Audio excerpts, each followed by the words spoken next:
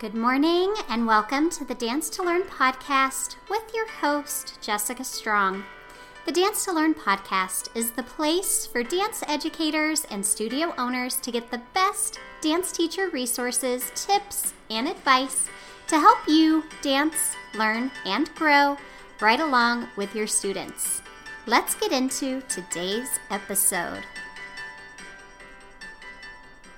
Okay, let's move on to challenge 2. So the next challenge was, how can we teach technique while still having fun? So you may not fully agree with my philosophy on this, and if you don't, that's okay. But my belief is that with our youngest dancers, we should focus on fulfilling a love of dance first and worrying about technique second.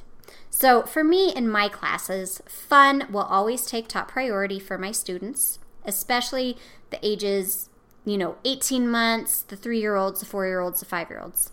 Fun is always going to be top priority. Because the way I see it is that they have 10 years from the time that they are 8 years old to really strengthen their skills and their technique. So while they're still really young, I should be making them dancers for life, not just dancers until they don't want to dance anymore, right? And we do that when they're young. We have them fall in love with dance when they're little. So does this mean that technique is out the window? No, absolutely not. But how I teach technique is different. So I'll give you an example. In the Dance to Learn program, we teach conceptually. So this means we focus on the dance concepts and the elements of dance rather than on technique. And honestly, that's sort of an oxymoron because so much of what the dance concepts teach us relate directly back to dance technique. So at the end of the day, by teaching the dance concepts, I am teaching technique. So let me give you a quick example that has nothing to do with dance. This actually reminds me of a video that I saw one time. It was super adorable, super cute.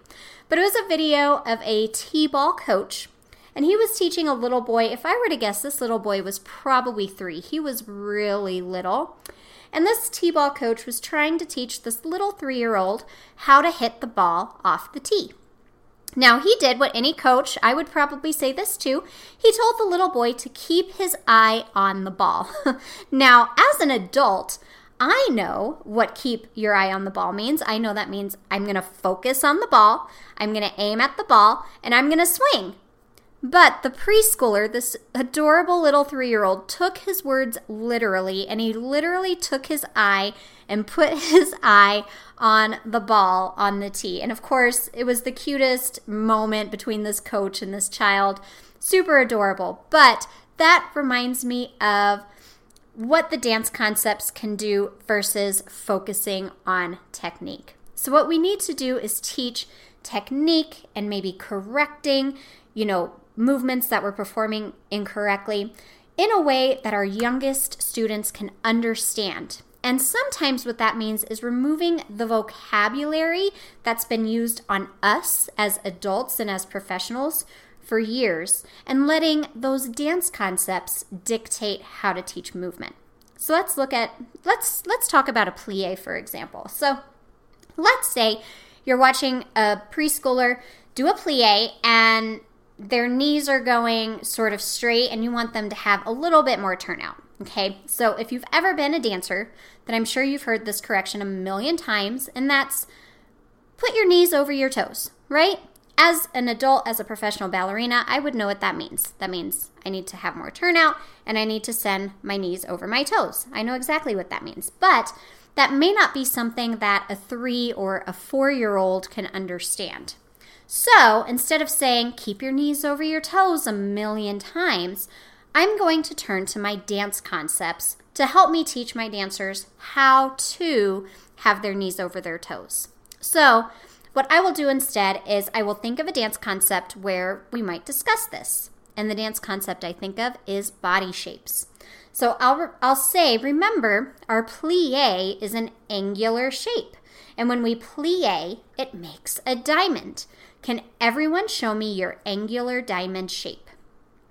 So in this instance, I'm still teaching that technique, but the child is more likely to relate to it and understand the imagery of that diamond than having a correction that says keep your knees over your toes, right?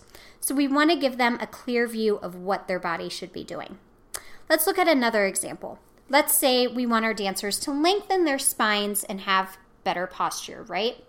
Again, that's a correction that we as lifelong dancers and dance teachers, we would understand exactly what that means. But to our preschoolers, they may not understand what the word lengthen means or how to lengthen their spine. But what they will understand is, again, those body shapes that we've been teaching them.